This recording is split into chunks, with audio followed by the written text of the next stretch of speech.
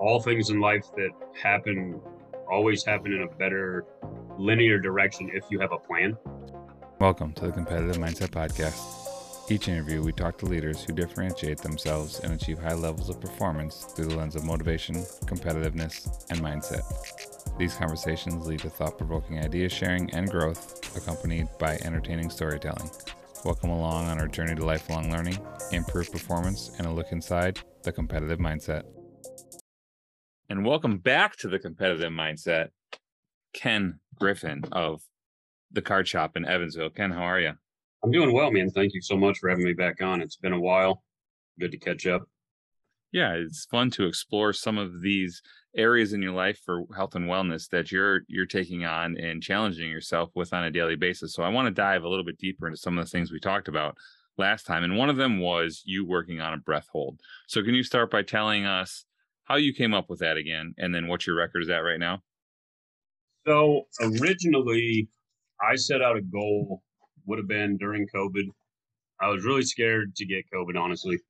And, I'd grown up with asthma and I'd had some allergy issues over the years to pet dander. So I'd always kind of be a wheezy kid anyway. And back when I was overweight, I was always kind of out of breath. And I decided at one point, a couple years back now, that I was going to start competitive breath holding, which it's a weird world that's even a thing that exists. But I kind of set out I was going to do it, and 45 seconds was my first one. I was like, holy cow, I'm really in bad shape. I'm going to get COVID and I'm going to end up, super sick because my lungs are going to be all messed up because I can't even hold my breath for a minute. I looked into like, what's the average for, your average adult male? What can they do? And it was like a minute to a minute 15. I was like, well, I don't want to be average. I'm not average in any other aspect of my life. That's the way I try to live. So I set out that I'm going to do a 2-minute breath hold. And I pummeled at it and pummeled at it. I used cold therapy because for some reason I can hold my breath better in cold, which is also mildly dangerous. So don't do that at home unless you have a buddy with you. That said, me and my friends that are all involved in this, we keep pushing each other. And I can tell you that this past month, I hit 319. I do wear a pulse ox while I do it to kind of monitor my oxygen level in my blood as we're going. And I can tell you, it got a little scary when I hit 319. My pulse ox was 50. Anything under 80 for a prolonged time can lead to brain damage. So I think seeing that somewhat got me to stop as well, which actually really frustrates me because I wasn't having any symptoms other than a little bit of tunnel vision, but at 3 minutes, everything kind of closes in on you. But I went ahead and took my breath at 319 and was pretty accomplished at that. And it's an interesting dichotomy now because now that I've hit it, much like I feared would happen, now I really want to do 4 minutes. And I've set the bar now of I wanted to get to 2, then I wanted to get to 3, and now I want to get to the 4 minute. And it's very interesting because I'm sure you've probably seen these statistics of, how long it took for a 6-minute mile to be recorded. And then once that happened, how many more people were able to do it once that occurred? It's almost like this hierarchy of thinking of once something happens, people realize, oh, I can do that. Yeah, the realm of possibility is there. So then people have belief, right? Yeah. And I think that pushes us, right? Like there's a world where knowing that someone else has done it makes you want to do it, or at least makes you feel like you're capable of doing it. Okay, there's some health things I want to dive into, but since we're at this point, that ability to be the first to do something, that drive, that desire, why do you think that's a part of your life? Initially, I would say growing up as a very lower middle class kid, not being super athletic, growing up in a home without a dad, I never really was pushed in athletics at all. My mom didn't really take an interest in those things. So I never got to be first at anything. I was always, one of the last picked because I was the fat kid, when we played basketball or volleyball since I grew up in Florida. And I think now that I've, achieved a little bit of success in my business and I'm older, now I want to be number one in everything I do. And I figured out this weird systematic way of doing things that if you want to be number one in any industry, it really comes down to you just have to outwork everybody. And it doesn't matter that when I was 13 years old, I was a fat kid. It doesn't matter that 2 years ago, I could only hold my breath for 45 seconds because I was out of shape. I've taken the last 2 years to get in the best shape of my life. I now can hold my breath for 3 minutes and 19 seconds. And it comes from this desire to just not be average. And I think part of that too is part of my daily rituals. I listen to at least 20 minutes a day of really positive YouTube stuff or podcast. And I think you almost become ingrained in that world of, I don't want to be common amongst the common people. I want to be uncommon amongst the uncommon. So it's like, I'm in an industry where there's tons of people who do what I do, but I am the number one seller on the app that I sell on right now. And to be the number one, I had to outwork everybody, and I had to be able to schedule my time and figure out a way to have some semblance of a life while also outworking everybody, because I never got to be number one in any other aspect. Yeah, and I want to talk about that transition with the card shop here, but I don't want to leave behind the health thing. So at the beginning of this, you were doing this for a health benefit. So to me, it's counterintuitive because oxygen is good for your body. So from your perspective and the information you had, why was achieving a breath hold going to benefit your health? So for me, it was more of, if I ended up with any kind of pulmonary virus or illness, if I could hold my breath for an extended period of time, it did two things for me. One, if I was having some fears around getting the virus, if I could hold my breath for a minute 30, I felt like there's no way I could have the virus. So if I started having any kind of anxiety of like, man, I don't want to get sick, or I'm scared I might have been around somebody who was sick, well, I'm going to hold my breath. And if I can hold my breath for a minute 30, you know what? My lungs are still pretty healthy no matter what's going on. And even once I eventually did get sick, as most of us did at some point get COVID, I was still able to keep my breath holds, and my pulse ox never went under 98 the entire time I had it. So I do think that breath training somewhat not only prepared my mind for when I get sick, that I know I have a little bit of a defense mechanism because I'm trained for this. I'm ready. Again, if I was 400 pounds with COPD, I'd be a lot more afraid. But when I'm walking around at 240 at the time and can hold my breath for a couple minutes, it just felt like I was training my lungs for if it had to encounter danger. Right. And I don't know that that's really real. I don't know that that's scientific, but here's what I do know. When I did finally get sick, I was sick for 6 hours and I never missed a day of work. Well, and you mentioned in there the mental side of it. You're preparing yourself mentally to feel like, whether it's tricking yourself or not, you had a defense mechanism in place. And the mind is a powerful being. So to be able to thrive and tell yourself something and believe in it, that's sometimes half, if not more, of the battle in accomplishing something, whatever it is in life, whether it's a breath hold or running a business. And it's intriguing to me because that obviously carries over into the business side of things. Would you agree? All things in life that happen always happen in a better linear direction if you have a plan. And, at that time when the media was telling us basically, hide in your house, the world's coming to an end, it caused a lot of anxiety for me. I was really, really struggling. And I fell into the breath holds, the cold therapy, the cryo tanks, getting sunlight every day. Like, I fell into going very holistic as a way to prevent the fear and a way to shield my mind for when I eventually did get sick, because I kind of just come to a realization like, okay, everyone I know has had COVID but me. Eventually I'm going to get it. So here's what I'm going to do. I can't prevent me from getting it at this point. I'm eventually going to catch it. But what I can do is have my vitamin levels all optimized. What I can do is have this breath hold thing that may or may not help, but for my mental state, it did.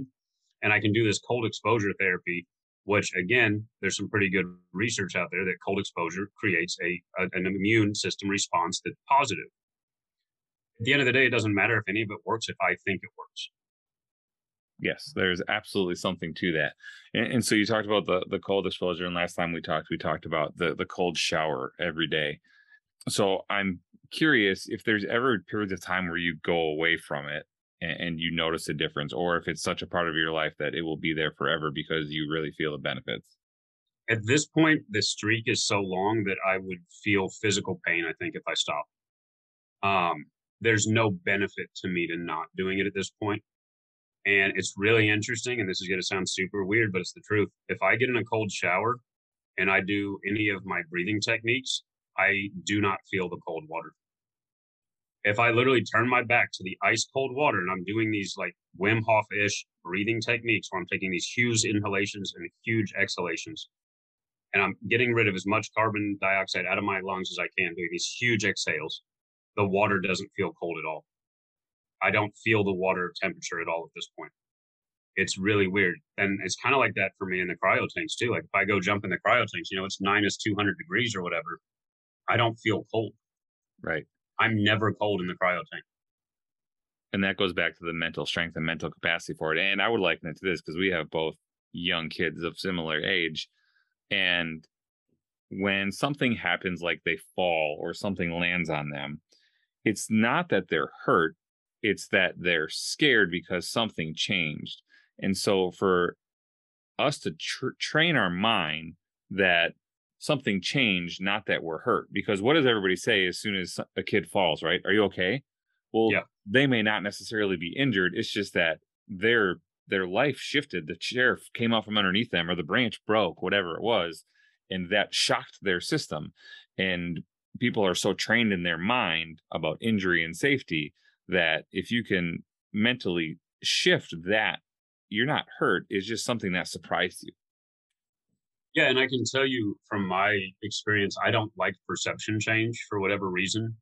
Even like sitting in a movie theater and the lights go down, it affects me weirdly. I don't care for it. I don't like when my environment changes.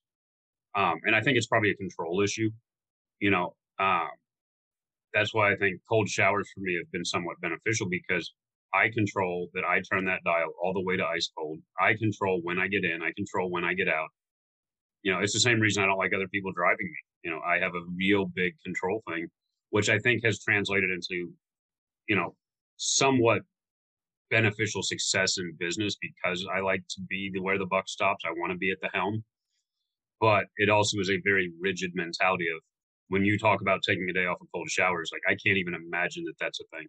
Like it doesn't even enter my brain that that's even a possibility at this point. Yeah, it's not your daily occurrence. It's not your life world you're living in. No, it's completely foreign to me to even think that it is an option. And it's interesting because like, since my thinking is so very just, very black and white is probably the best way of looking at it. It's like yes or no type things. I'm a person now who does 3 miles a day. I hike 3 miles a day, no matter what the weather is. And that's my other new thing I've taken on is every single day I put on my shoes. Even if I have to argue with the shoes, I put them on. And I've now done that for almost a year and I don't intend to go back. I think we're right at now like 10 months of daily 3 miles a day because I started extrapolating. If I do 3 miles a day, which doesn't seem like a lot, it did when I started. It actually seemed like a whole lot. Now it's nothing. If I do that for a year, how many miles is that at the end of the year? And then extrapolate that over my lifetime. If I stick to that, and in 5 years I'm still doing it, 10 years I'm still doing it, it creates such a linear change for me that it's so net beneficial versus not doing it. That small incremental change becomes vastly health improvement. So why is that different than the breath hold where you don't push it to 4 miles? You don't push it to 5 miles. Why does it stay at 3? It's a really good question because I haven't even considered going beyond 3. And I think part of it is at 3, it's still kicking my butt. If 3 becomes too easy, then I probably will push it. And again, me being me, I've already got a lofty idea I've already mapped it out to go from Evansville, Indiana to Sarasota, Florida. It's 532 miles. I've thought about doing a 500-mile walk because I can. And I'm trying to figure out exactly how I can take off that much work. Well, that was my question to transition us. If you do that, who is going to run the Card Shop Evansville and all of the breaks and everything that you're doing with the Card Shop?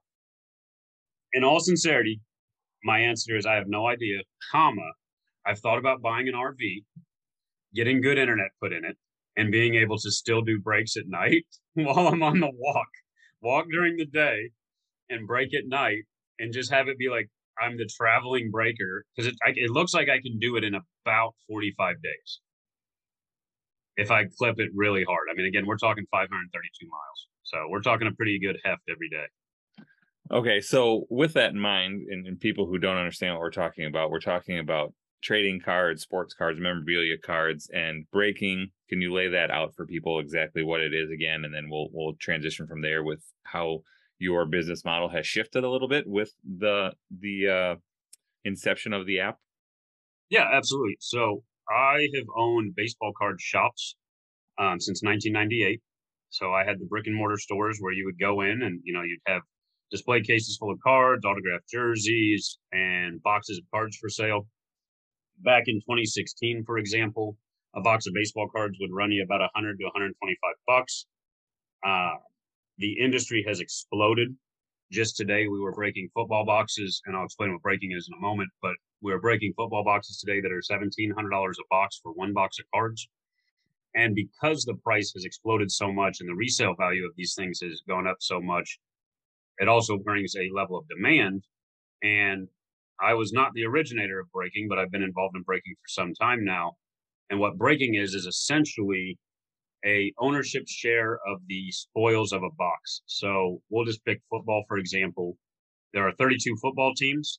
Let's say a box is $1,000. 32 people all buy a team in theory, and it costs you, let's say, 35 bucks. We do a randomizer and you get a random team in that break. Let's say you get the Patriots right now. All of the Patriots cards that are pulled out of that box, up to the commons, all the way to the Mac Jones autographs, etc., will go to you if you own that team. So it's essentially a way of being able to be involved in the hobby, get in on these high-end products where you have big yield potential for a fraction of the cost. You can take a toothpick and turn it into a lumberyard. Right. So it gives you the ability, if you don't have a ton of financial resources, to be involved. And then on top of that, there's a community aspect that's built of it. Can you talk a little bit about the community you've built with the Card Shop Live? Absolutely. So we have an app called the Card Shop Live app. It's a free download. It is taking on the big boys. I'm not going to name our competition, but if you know anything about other app breakers, there's some really big players in the space. We are somewhat new to the space. We've been around for about 3 months. We got a little over 7,000 users right now, and the community is extremely strong. The breakers that they like on the app, they show up for every day. I do 2 shifts. I do a morning and afternoon shift, and then I do an evening shift. Sometimes those evening shifts go to 2 in the morning. And you'll see a lot of the same names every single day buying in because our level of service is really, really high. We ship fast, our prices are fair, and we do something that not a lot of people do. Is just we try to do breaks as low as like $25 buy-in, all the way up to the $300 expensive buy-in. So to get in a space or get a team would be as much as 300 bucks. But one thing I'm willing to do is also we do the stuff that's like 25 bucks because most people who want to be in the hobby have a $25 bill. Not everybody can afford to spend 300 bucks on a team, especially if you miss. You get a team that's not very good and you spent that much money, that can be really impactful. Whereas most people do have 25 bucks to take a shot. And the community we've built is really strong. I mean, we have running jokes. I can tell you, even today, I was dressed up in a Hulk uniform. So I had on a Hulk mask, some days I'm the Flash, some days I'm Hulk Hogan, some days I dress up as a pirate. And we can actually talk about that because I did the really cool thing of getting scurvy about a year ago. That was really neat. Got an 1800s disease for a minute. That was a lot of fun. So the app though has been extremely fun in building the community. We brought over about 10% of our Facebook followers came over, but they were the 10% that bought in all the time. So I don't know that having thousands of followers matters if they're not all spending. We brought over the majority of our spenders. And then we've expanded even more. I mean, we have 900 followers on the app now for just our page. There's multiple sellers on the platform, but we are outselling everyone on the platform right now through sheer, just almost manic like work ethic. 7 days a week, every single day, 12 hours a day. I am in the seat ripping product for people. So let's talk about that life balance with it a little bit, because from the outside, it appears to me that has changed a bit from, let's say, a year ago when you could be ripping any time of day, it didn't matter, to now, like you said, you have shifts, right? Morning, afternoon, evening. So you have a little bit more set time. What has that done for your personal life to balance that out? It's helped in the regards to, like, my son now is in Little League and I'm the dad that can show up for every practice, every game. It's also helped in to allow the weird things I do, like the going on hikes every day. It gives me that time. does allow me to go jump in the cryo tank. It does allow me to go get into the isolation tank, which I don't think I mentioned earlier. I started doing ISO tanks a couple months ago too, which is a trip. Like that's a completely other animal. The isolation tank is life changing, and I think everybody should try it. What is an isolation tank? So an isolation tank is a float tank. You may have heard it called that before. You essentially get in this pod. It's almost like an egg, and it's filled with salinated water to where your body floats. You turn the lights off if you're so inclined, which I do, and you pull the thing down. It's similar to a tanning bed look, but it seals, and there is no light emitted in. You can't really hear anything. You can't see anything. You can't feel anything because the salination of the water takes away your sense of touch. So you're fully isolated with nothing but your brain. And I can tell you the first time I had to open the thing a couple times to make sure that like I wasn't trapped forever in this thing because I got a little scared, it's a little trippy. But I have fully laid there, and you're in there for an hour usually, or 2 hours, whatever you can stand. And my brain has created some crazy stuff, man. Like I've had, colors will come into my visual field that aren't there. It's almost like a psychedelic experience without having to actually induce drugs into your system. It's a really good thing, and I've found to go into it with a question. So I'll come to it almost like I come to the pod with a issue I'm having in life, and I just want to sit with it in a quiet space with no external forces pulling on me in any way, and just work it out, whatever it is. It can be something as simple as, who am I? What do I want out of this life? What am I doing right now that's not pushing me in the direction of where I want to go? Where are the red flags in my life, or fires that need to be put out? And, it's really trippy, man, because I don't even like to say it, but there was a day where I was in the pod, and I think I may have brought this up last time we talked. I may not have. My family has a really bad history of suicide, really bad. Great-grandfather, grandfather, father, and now about a month ago, my sister. They've all taken their own lives. And I'm in the pod, and next thing you know, I hear my dad's voice. And it was super trippy because, like, in my head, I had a whole conversation with him, and he was just like, I just want you to know I'm good. I want you to not keep carrying the burden, but you've got to break the chain because you have a son now, and you're the eldest male in the family now. And the way it's always gone in our family is the eldest male always kills himself. And it was super, super scary. And it was so real that I got out of the pod and was shaking. I was like, that was the most real metaphysical thing I've ever experienced, and I did not like it. Like, it brought me some peace, but it was also like, I got a little too close to the light, Right. Like, I'm not really enjoying this. Let's go back to holding our breath and walking a lot, playing with baseball cards, because this is too close to home for me. Right. But you've gone back in the isolation tank since. I have. I will tell you, the first time back in, though, was a little bit of trepidation. It was like, holy cow, can everybody just leave me alone? Like, if anyone else is out there, I'm not interested. Right. Yeah. And you just find things that work for you, and then obviously make adjustments as you go. So as we wrap up here, tell everybody where they can find to see you dressed up as a pirate, the Hulk Hogan on with the Card Shop Live, and also, the Card Shop Evansville, with everything you're doing. Where can they get in touch with you? Yeah, so the easiest thing you can do is on all socials. We're just the Card Shop Evansville. We do a lot of stuff on Facebook, Instagram, TikTok still. But our main breaking source now, if you want to be involved in the sports card hobby, is to just go to your app store, download the Card Shop Live. It costs nothing to download. You don't have to spend any money to come watch and see how it works. And there are multiple sellers on the platform. I'd love for you to check us out. We're under the Card Shop Evansville. But we're live every day, noon Central, and then I come back at 6 p.m. Central. Some days we literally go noon to 2 a.m. Other days we have a 3-hour break. It really just depends on what's working that day, what products are out, and how many people are online. But we fill breaks every day. Today we've already done 4, and that was at 2 o'clock today. So we'll probably end up doing 10 for the day today. Oh, that's awesome. All right, let me get you out of here on a non-topic related question. If you could have one superhero power, what would it be, and what would you do with that superhero power? Ooh. Invisibility, so I can see what my competition is planning, so that I can do a better job to take market share and be the biggest breaker in the world. That would take all the fun out of it. Nah, I just want to win. I don't care. I want to win. All right, Ken, thanks for joining, and thanks for sharing, and I hope to see you soon. Yes, sir. See you, Billy.